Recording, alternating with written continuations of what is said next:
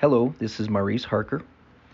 The episode you're about to listen to comes from a portion of our Eternal Warriors 3.0 workshop. Eternal Warriors is a training system designed to help you gain the skills to get your behavior, your life's actions in harmony with your value system so that you can be pleased with your day, pleased with your life, and even hear the voice of God saying, "Well done, my good and faithful servant." Enjoy. Remember, everyone, that when you registered for this class, the assumption is that most people are going to want to continue on. And so you'll need to go in. Your billing will not automatically stop. Okay. So you'll want to go in and request, "I'm done," unless you are continuing to get edified by the experience and you want to continue the training. Some of you have noticed that we intentionally made the price so inexpensive that repeating the training would not be a budget breaker for most people. That was the intention because as we studied the principles, were aware that there ain't no way you're going to get all right the first time. Okay, and it's really challenging. We want to keep, I was very frustrated with training systems I was exposed to before where that you pay thousands of dollars for a 2-day weekend and they say, "Good luck with that. Thank you for your money. I'm sure we changed your life and we're going to let you do all you can to implement it, but that's not really our priority, is you actually applying it." And I'm all, "You're killing me here." Okay.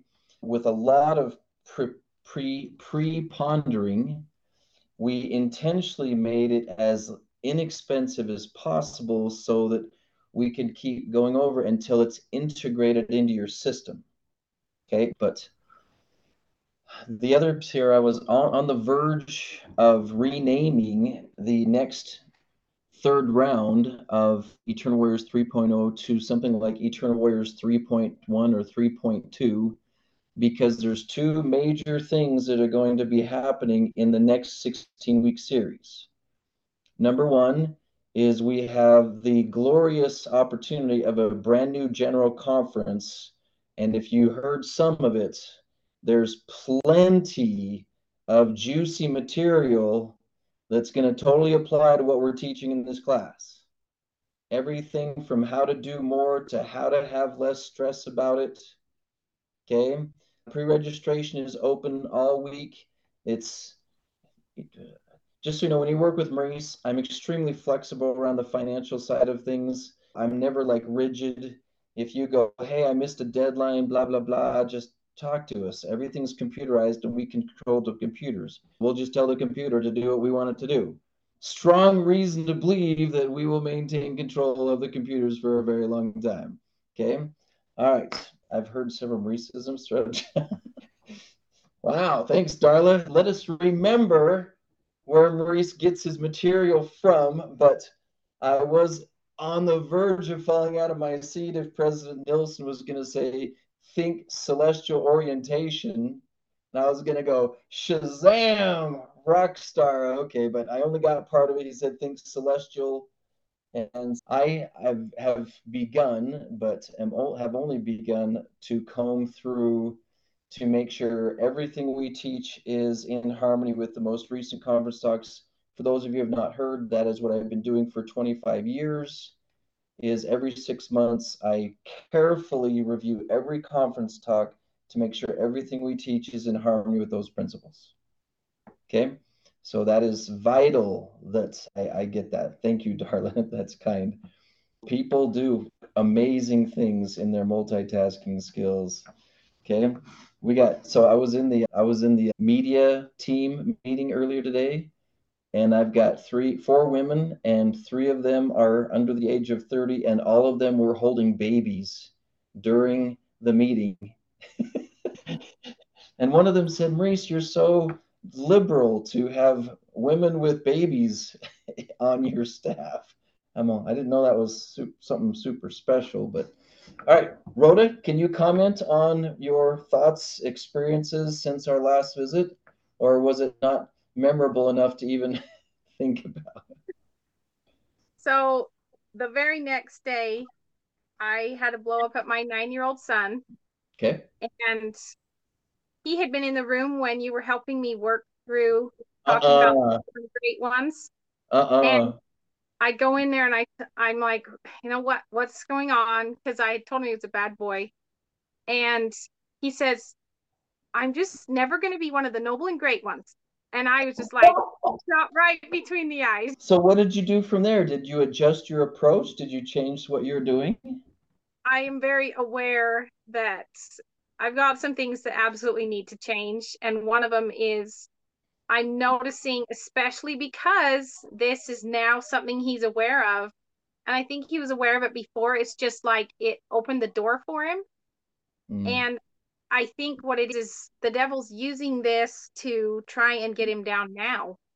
And mm, so I spent a couple days listening to a book called The Empowered Wife, and it was talking about how to be respectful. And yeah, so I've had lots of these little things all the rest of the week about how can I talk more respectfully? How can I not just pop off when I'm upset?